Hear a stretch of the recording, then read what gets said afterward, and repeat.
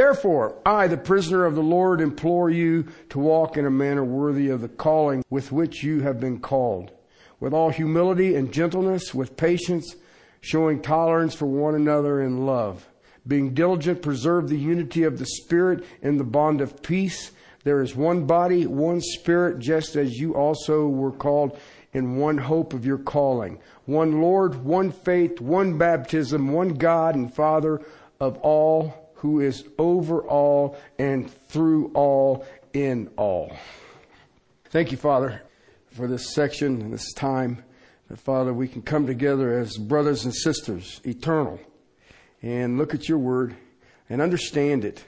Father, knowing that the author of Holy Scripture resides in each one of us.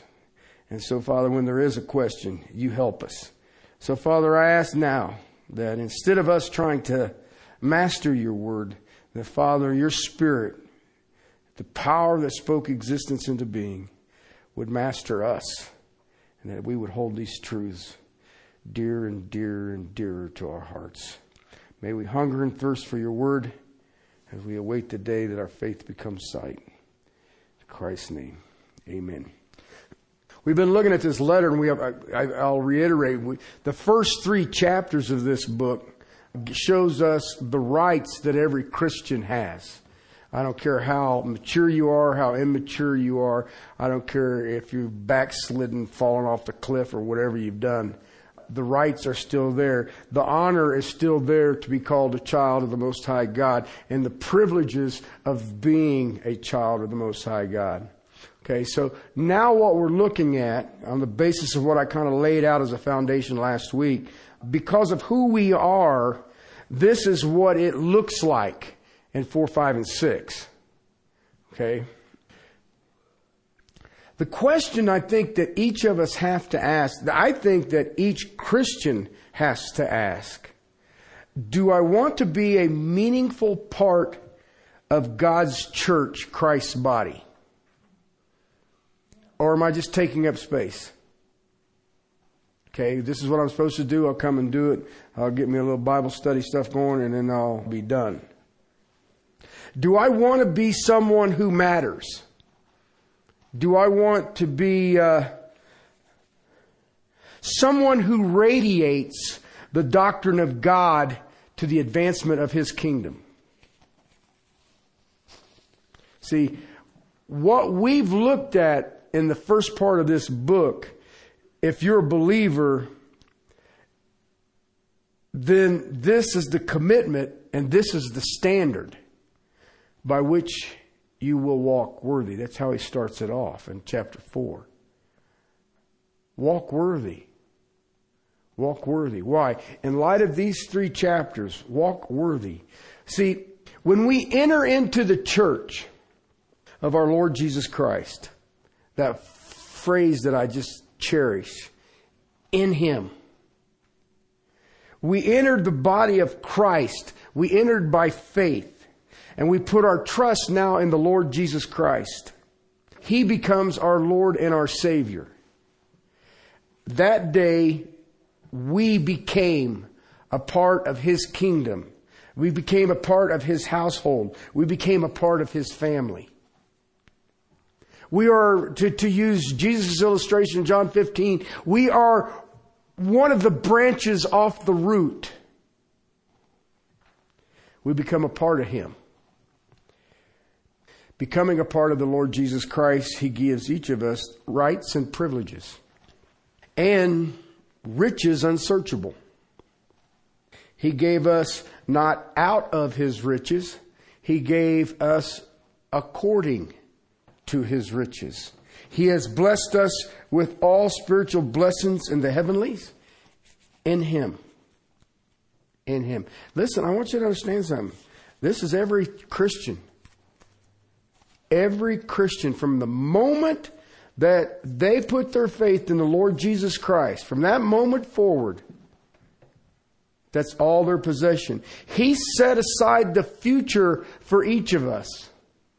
In the ages to come, He will pour out His grace and His kindness towards us who believe. He has done all of this for us. Every child of God who has ever entered in to the body of Christ. Now, it's chapter 4. And he starts off with one of my favorite terms. Therefore. On the basis of the kind of promises that we've seen in chapters 1, 2, and 3, what would you ask of me? And Paul tells us loud and clear, walk worthy of such a calling. I told you that when I was diagnosed with diabetes, I'd gone to work on a Monday, and I woke up in a hospital on Wednesday. Well, I don't know. That was the first time. I knew what was going on Wednesday. And the first thing that went through my head was, you're not your own. You've been bought and paid for with a price. Okay? Now, of course, me being so strong in the faith at that point in my life, I argued with him. That, well, we're not playing fair. So, anyway. Walk worthy of the calling with which you were called. That's what he says in verse 1. Walk the way that you are. Live up to that standard. The Lord expects us to act like members of His body. He expects us to aim at what He aims at. He sets the goal. And you know what I found? That should be ours. Whatever God's goal is, should be our goal. That's His objective. He expects us to be like Him because we are His family. One of the texts has troubled me through a lot of my life. Can't get away from it, but it comes out of 1 Peter chapter 2, verse 15. For such is the will of God, that by doing right you may silence the ignorance of foolish men. By doing right, you shall silence ignorant men. You shall silence the critics. Now, you know what's really cool about that verse? This is the will of God. So act like me, and the critics have to shut up. Listen, the lost don't offer anything. Let's be realistic about it. If you listen to lost people right now, all they do is criticize. They'll tell you what's wrong, and they'll criticize. They don't offer anything. But yet I look around at the church, and I see so many Christians give the critics ammunition. It's kind of sad. So many Christians don't walk worthy of their calling. There was a seminary professor in California named Dr. Cripp. And I remember a quote that he said, and it's always, it is so profound and yet it is so simple. This is his quote. Quote, the whole Christian life is simply becoming what you are, unquote. Now, if you think about that, that is about as simple as it gets. But then you start really thinking about it, you're like, whoa, dude. This is who you are. So this is how you are to live, is what the Apostle Paul's moving into. He's told you what our position is. Now he's going to tell us what's practical. Living up to who we are. Simple. I'm in the body of Christ. Being in the body of Christ, God expects us to conform. Look like a Christian. Look like Christ. Not conforming to the rules. And listen, I see this a lot of people trying to conform to the rules and regulations, but they do it out of fear. And it's not to be done out of fear. I watch it done out of legalistic pride. And it's not to be done out of legalistic pride. But conforming out of our love for the Lord Jesus Christ. And we do it with great affection. That's what it's all about. That's what it's all about. Molded. Do not be conformed into this world, but be transformed by the renewing of your mind. And it literally means to be formed into this world is to be pressed into its mold. I look at a lot of churches today and they are pressed into that mold. They look like the world. I want to do what God wants. What do you want me to do, Lord? I want to be what He wants me to be. I want to walk worthy. I want to walk worthy as a son of God, a child of God. That should be your and my single greatest passion. The Apostle Paul's laying the foundation for it here. Listen, a believer calls itself a child of God. A believer is joined to God's family. A believer belongs to the Heavenly Father. Okay? Act like it. Listen, if I belong to God of creation, if I am in His family, if I am in Christ, if I am in the body of Christ, if I am in the church, then that in itself says an awful lot about how we should live. If I am my Father's child, then I will honor my Father. I'll give you another little thought about this. Philippians chapter 1, verse 27. Only conduct yourselves in a manner worthy of the gospel of Christ, so that whether I come and see you or remain absent, I will hear of you and of your standing firm in one spirit and one mind, striving together for the faith of the gospel. Okay? Fascinating phrasing he uses here. Conduct yourself in a manner worthy of the gospel of Christ. The gospel of Christ. Conduct yourself worthy of that gospel. Match your conduct to the gospel. Now listen.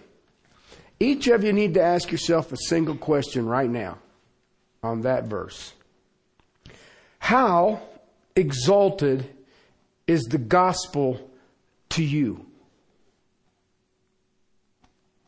Okay? And you guys that have known me for a long time always know that I have another question over here, right?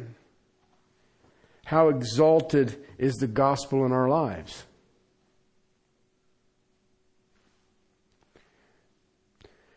The exalted reality of the gospel demands an exalted lifestyle. Okay? This is the issues. Okay? Remember, the first 3 chapters of this book, what we've been through over this time, is our position in Christ. What are the possession of every child of God? It's what has God done for us. This is in the past. This is already taken care of. God has done all of this. He saved us to be holy. Conform us into the image of Christ. Romans 8. He has saved us to be blameless, so that no one can bring an accusation. In love, we have been predestined. In love, He has adopted us, each and every one of us. We've been made to the praise of His glory. Remember when we looked at it, the angels look at us in awe.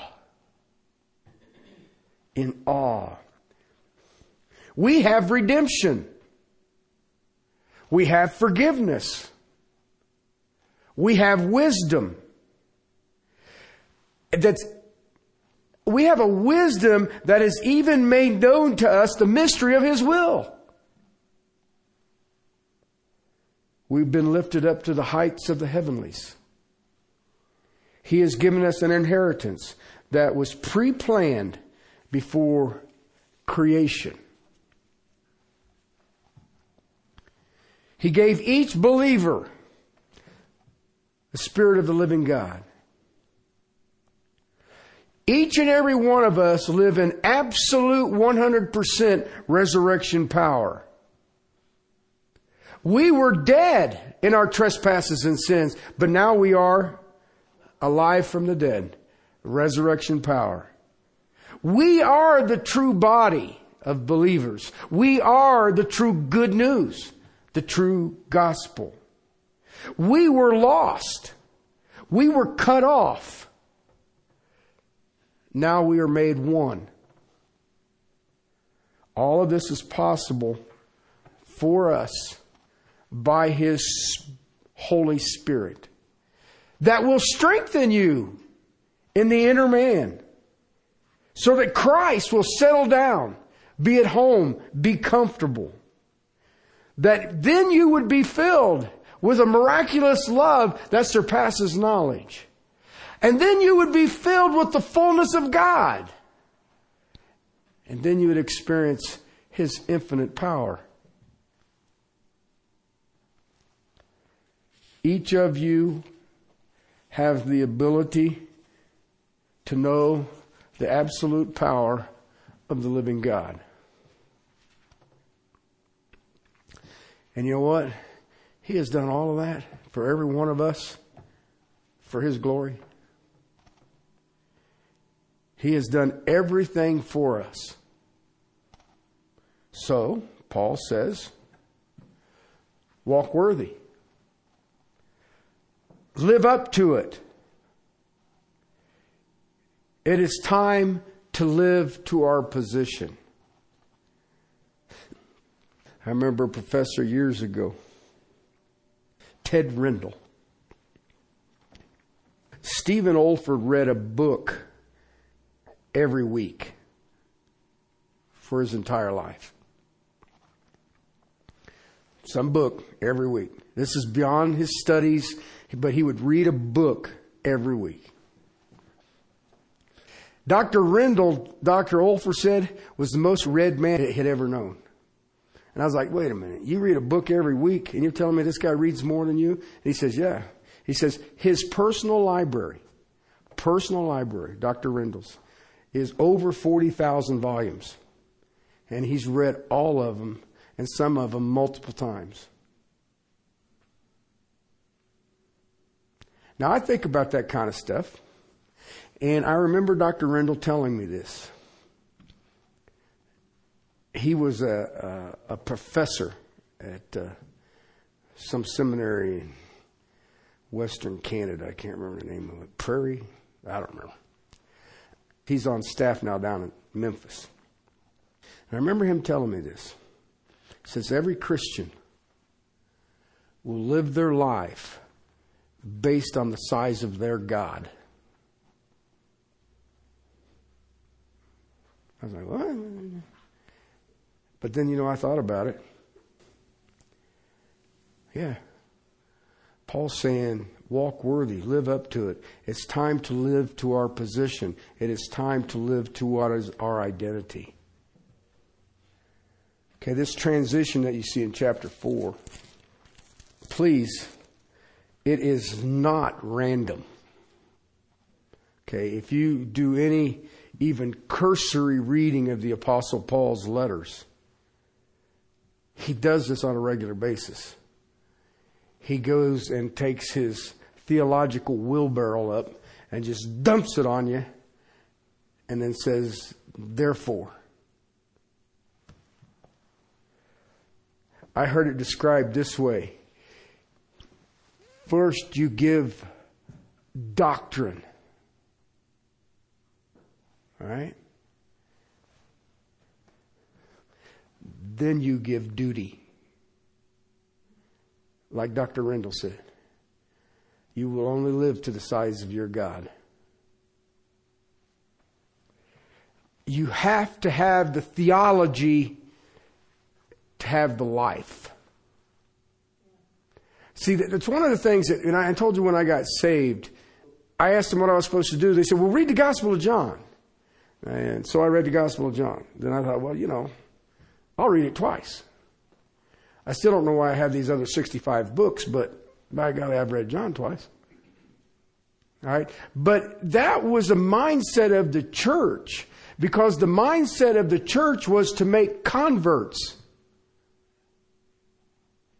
Okay. How many baptisms did you do a year? Okay. Do you realize how poisonous that is? The great commandment is to make disciples. If you're going to make disciples, you really, really should emphasize who it is you serve. It is amazing to me how many Christians know what they're supposed to do and not supposed to do. But you know what? There are very few can tell you why. Why am I supposed to do that? Why shouldn't I do this? Because you're living your life to the size of your God. You're looking at the things that you deal with. Go check out his thinking.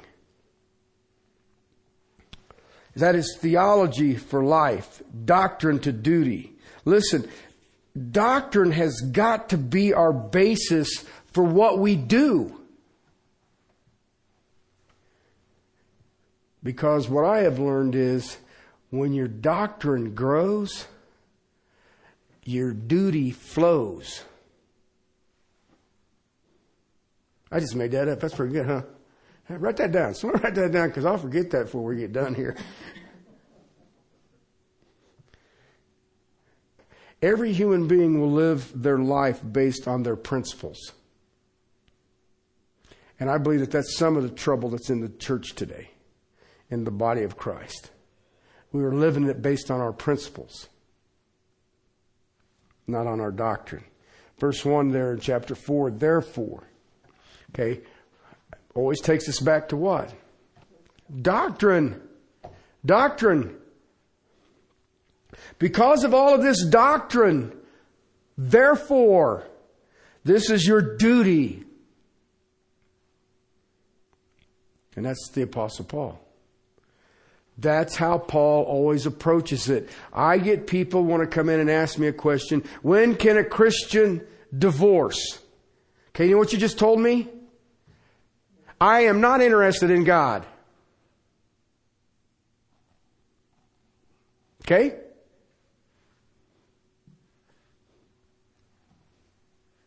That's what I'm trying to get at. I shared in our Sunday school class, I had a lady one time that told me, it was a long mess, and I don't want to get into all the details of it, but her little neighbor girl had grown up, got out of high school, and was getting ready to go to college, so she moved in with her boyfriend. And I said, well, I thought you said that she was saved. And, well, she is. Why? How do you do that?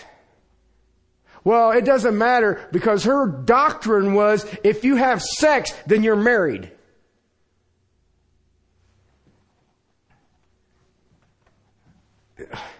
See what I mean? You're living your life based to the size of your God.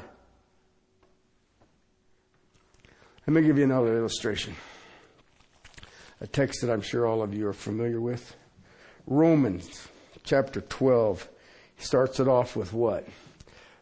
Therefore, I urge you, brethren, by the mercies of God, to present your bodies a living and holy sacrifice, acceptable to God, which is your spiritual service of worship. Okay?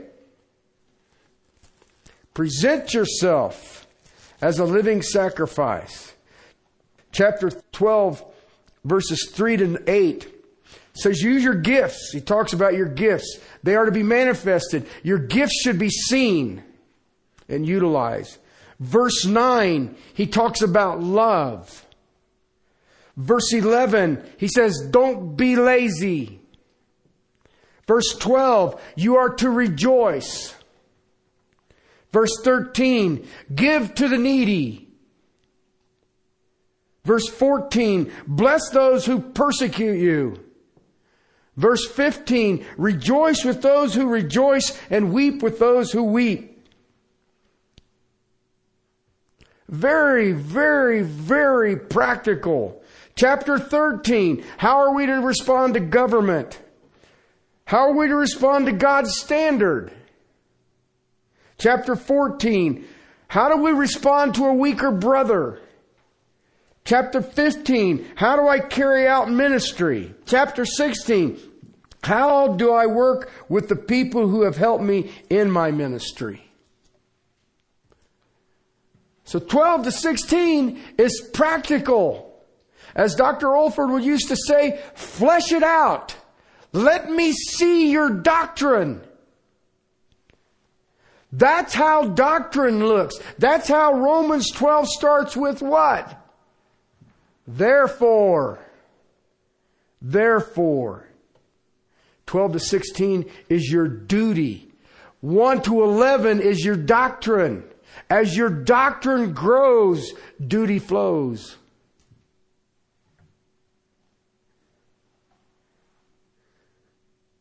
Based on the mercies of God, he says. Based on the mercies of God. What are those? Well, it's the first 11 chapters. Mercy he has given us. In the first 11 chapters. Chapter 12, he says, now it's your duty. Chapter 12, 13, 14, 15, 16. Based on the righteousness of God, this is your duty. Based on the uselessness of law and works, this is your duty.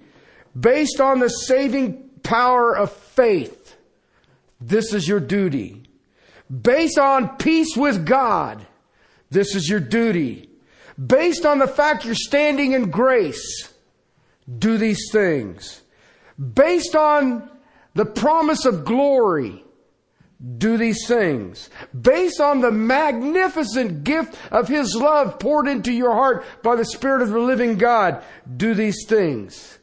Based on the indwelling of the Holy Spirit, do these things. Based on the fact that you've been adopted into the family of God, do these things. Based on the fact that you've been reconciled with a holy, holy, holy God, do these things. Based that you are in union with the Lord Jesus Christ, this is your duty.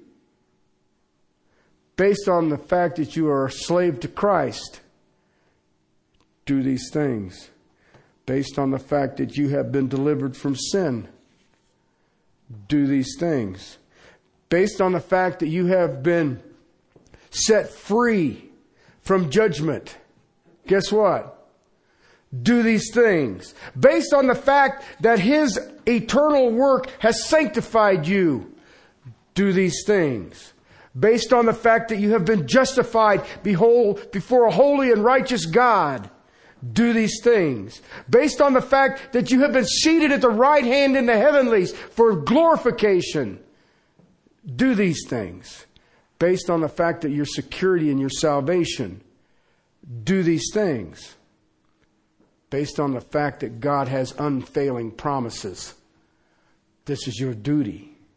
On the basis of all of these great mercies of God that have been given to sinful man, Paul says, therefore, I beseech you, I urge you, I beg you, by the mercies of God. Service in response to who He is. That's how it lays out.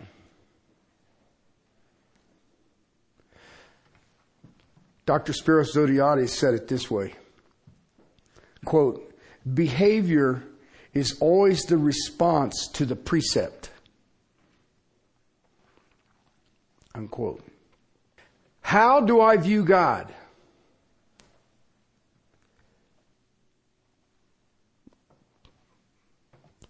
Like Dr. Rendell, live to the size of our God. I'll give you another illustration.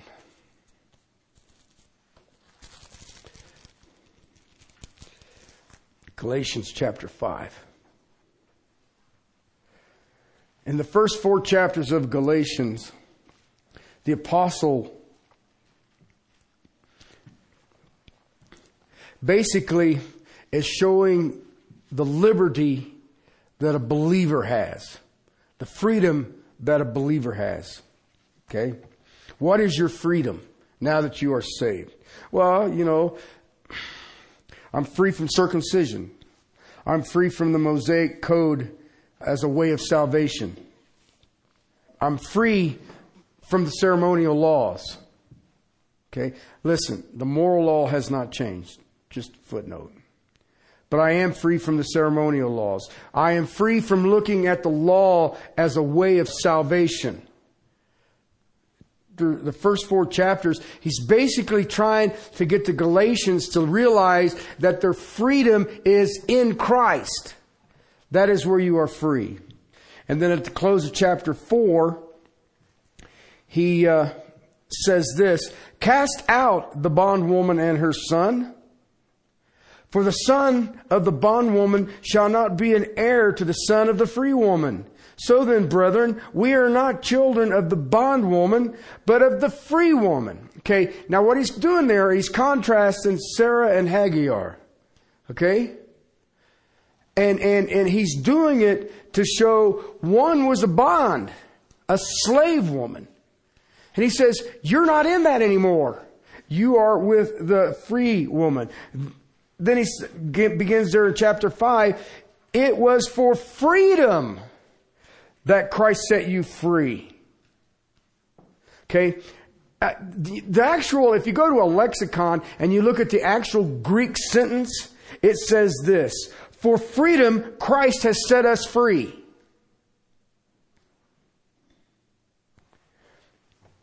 And these first 4 verses are a summary. For freedom, Christ has set us free. Therefore, what? Keep standing firm and do not be subject again to the yoke of slavery. Religiosity. Stand fast. Stand fast. Do not put the yoke of slavery back on based on the theology of freedom that I have just given you in the first 4 chapters. Don't go back to legalism. Don't go back to dead works.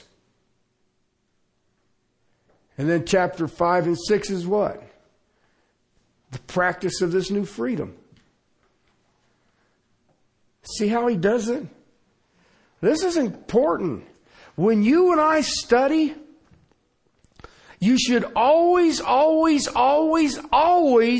first look at the theology. What is God telling me about Himself? Theo is God. Ology is study. It's the study of God. So when I'm looking at theology, I'm trying to say, who are you? Because when I start grabbing a hold of who He is, service is simple. It's almost like it's second nature. But it won't be unless you know Him. Let me give you another illustration. Listen. If you're a good teacher, a biblical teacher, okay, you will always deal with the doctrine And you will hammer it and hammer it and hammer it and hammer it and hammer it. And you will not let it go. Peter even said it when he wrote, I am writing to remind you. Why? Because what happened to the church in Ephesus? They had right doctrine. Right? They had great works. They were abounding in their works. They had their duty going rock and roll. But what happened? They lost their first love. You know what that means? They misplaced their theology. It become doing. Doing comes when the doctrine is intact.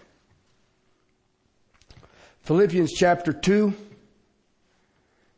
beginning at verse 1, there's that word again. Therefore, if there is any encouragement in Christ, if there is any consolation of love, if there is any fellowship in the Spirit, if any affection and compassion, make my joy complete by being of the same mind, maintaining the same love, united in the Spirit, intent on one purpose. It's a great truth in the last. You go look at the first chapter of Philippians and it'll shock you of the theology. It's just in that little bitty text. What Christ's life has done. And I share it that way because it's past tense. He's already done this. You are in Him now. His sacrifice, His love, His unity. Now then, all of the stuff that you see in chapter 1 about the person of the Lord Jesus Christ. And then he starts in chapter 2 with therefore, if there's any encouragement in who? In Christ. Be of the same mind. Maintain the same love. United in the Spirit. You know all that is? It's theology. It's theology. If there's any fellowship, then let the fellowship be what? Like-minded. If our theology is this, then our behavior is to be this too. If our theology, we understand the person of Christ and what He's done, then guess what? It should be unifying.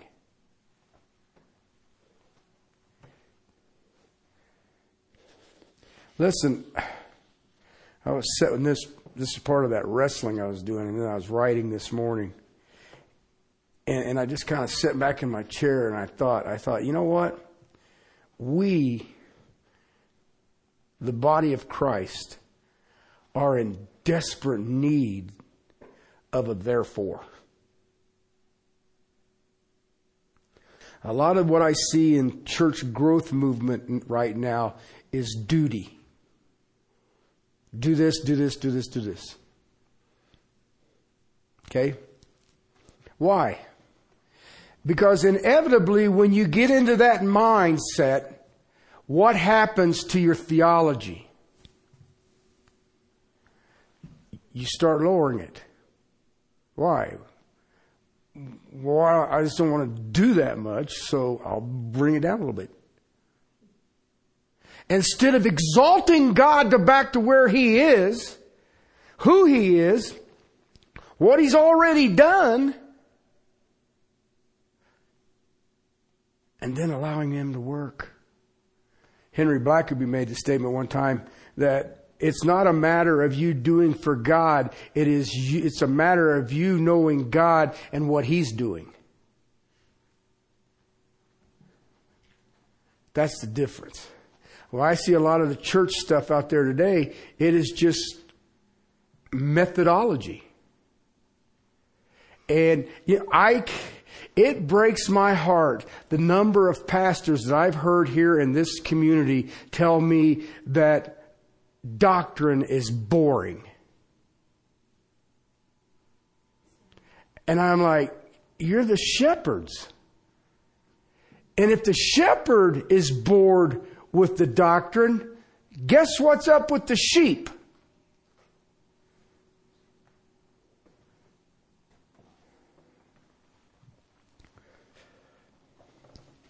We are in desperate need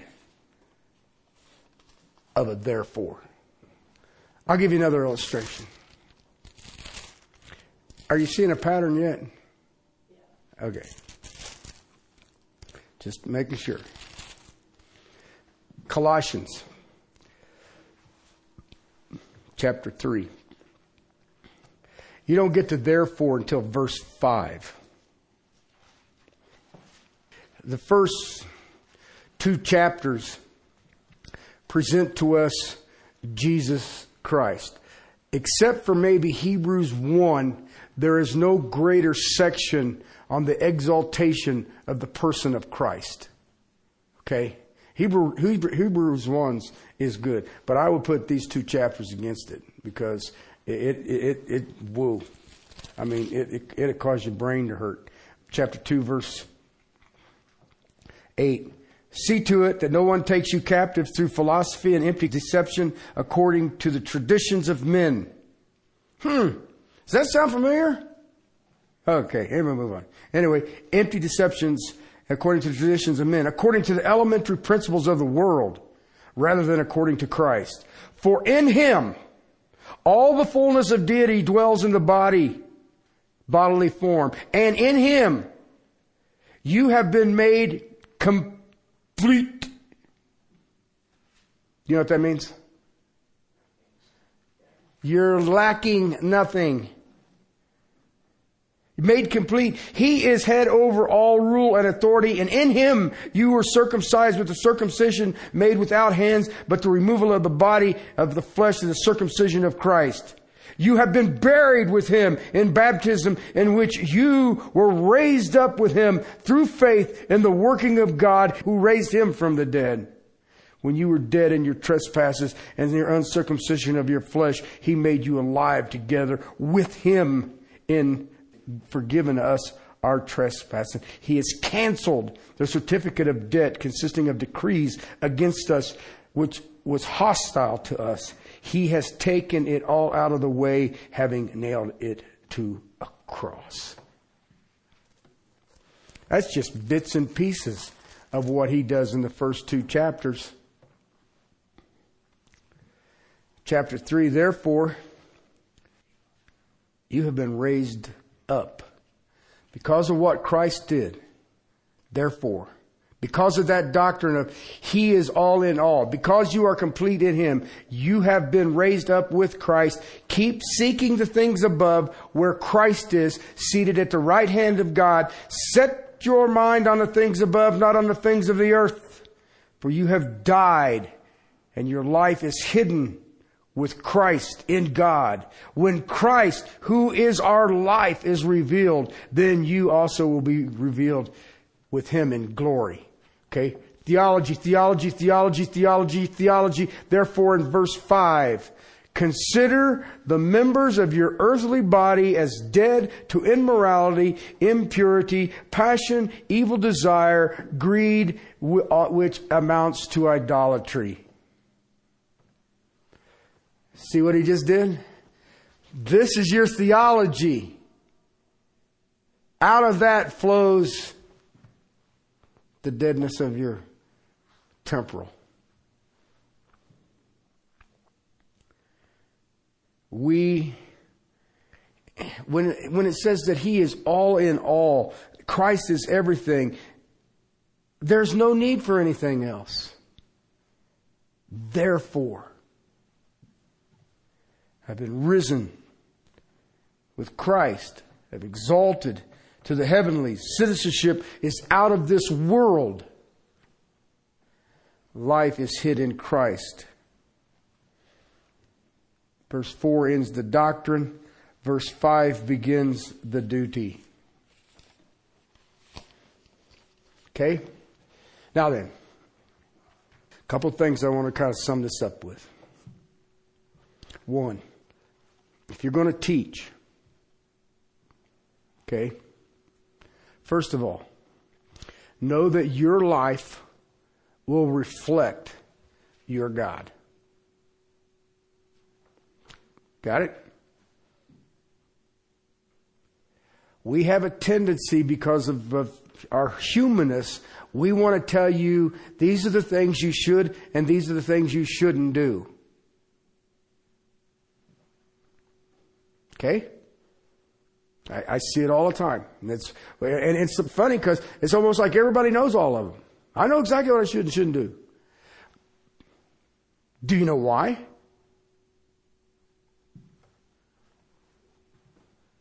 That's where the shocker is.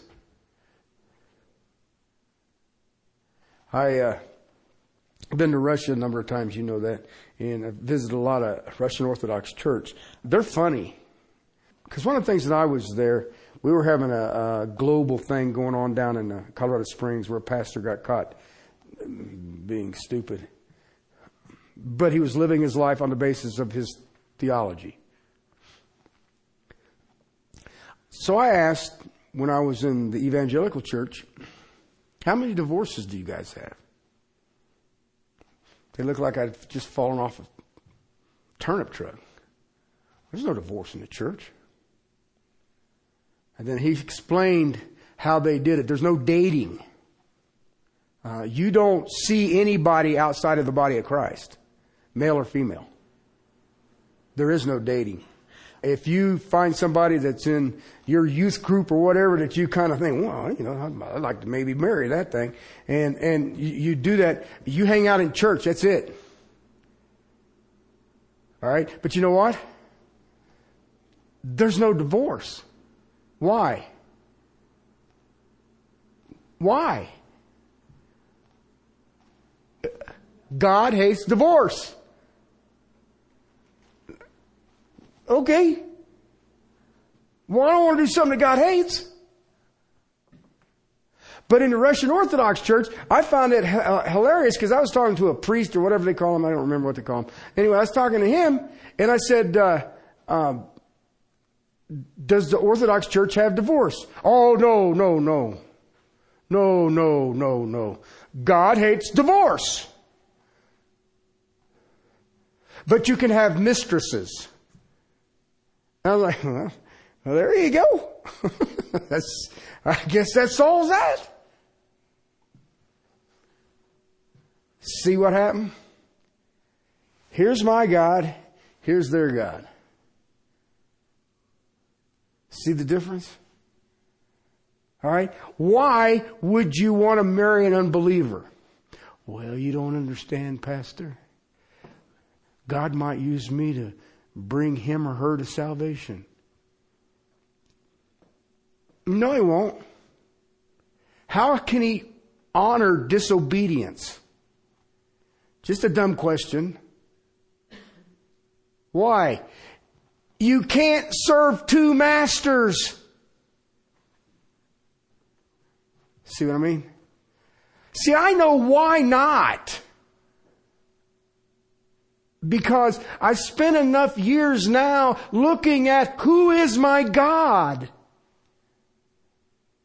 So what I do comes out of my doctrine. And as my doctrine grows, my duty flows. I think I can make a bumper sticker or something, get rich and famous. What do you think? There ain't nobody would buy it.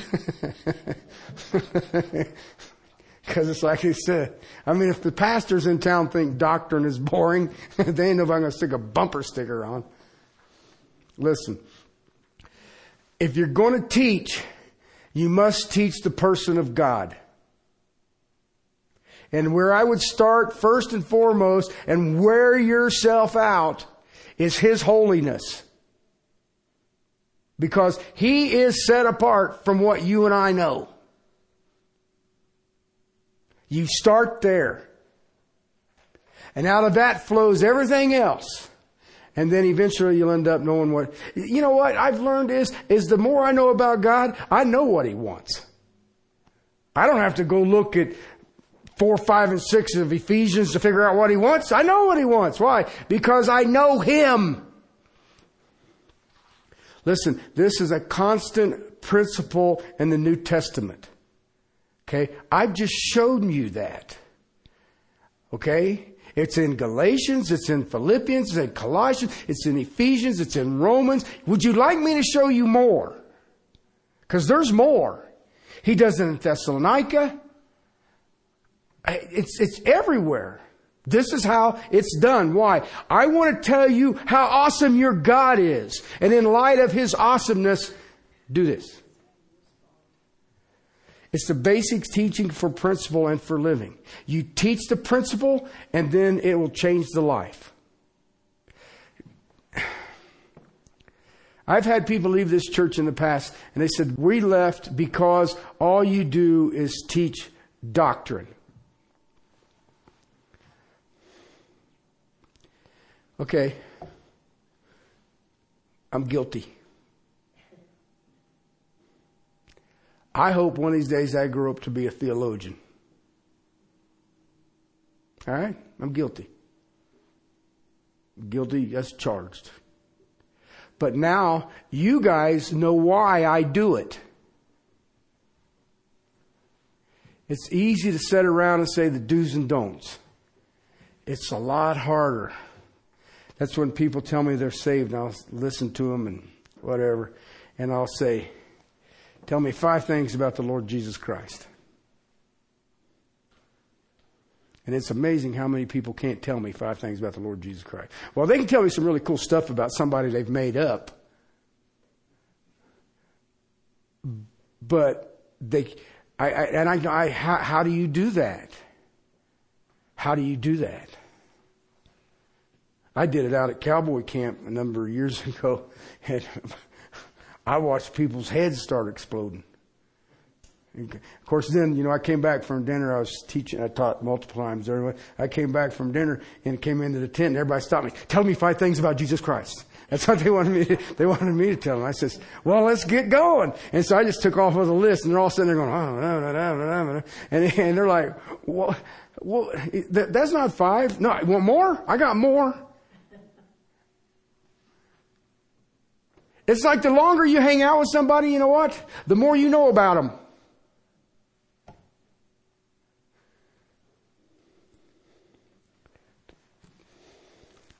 Apostle Paul, back to our text in Ephesians. He uses the word, the New American Standard translates it here, implore. I implore you, I, a prisoner of the Lord, implore you to walk in a manner worthy of the calling with which you were called. And that calling you see in the first 3 chapters. We will live our lives according to the size of our God. And once you get the size of your God, then you will walk. That's hard to say. You will walk worthy of the size of your God. Okay? See what I mean? I didn't know how this was going to turn out. I didn't know if it was to teach you to teach or was it theology? Was it a Bible study? I don't know. I hope you get something out of it. If not, read the first 2 chapters of Philippians and Colossians and Thessalonians. And no, just kidding. Let's pray. Father, we come before you. What an awesome God we serve. Father, I pray that the people of this fellowship will hunger and thirst for your word, will be overwhelmed every time they open it up. And that, Father, that their understanding of you will just grow with leaps and bounds. Thank you, my King, for the amazing things you do.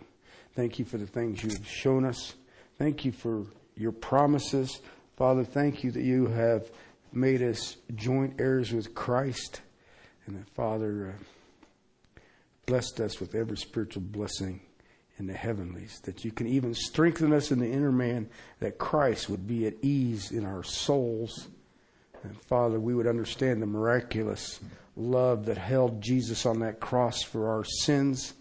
And that, Father, we'd be filled with the fullness of God, and we would experience firsthand, personally, the infinite power of you who spoke existence into being.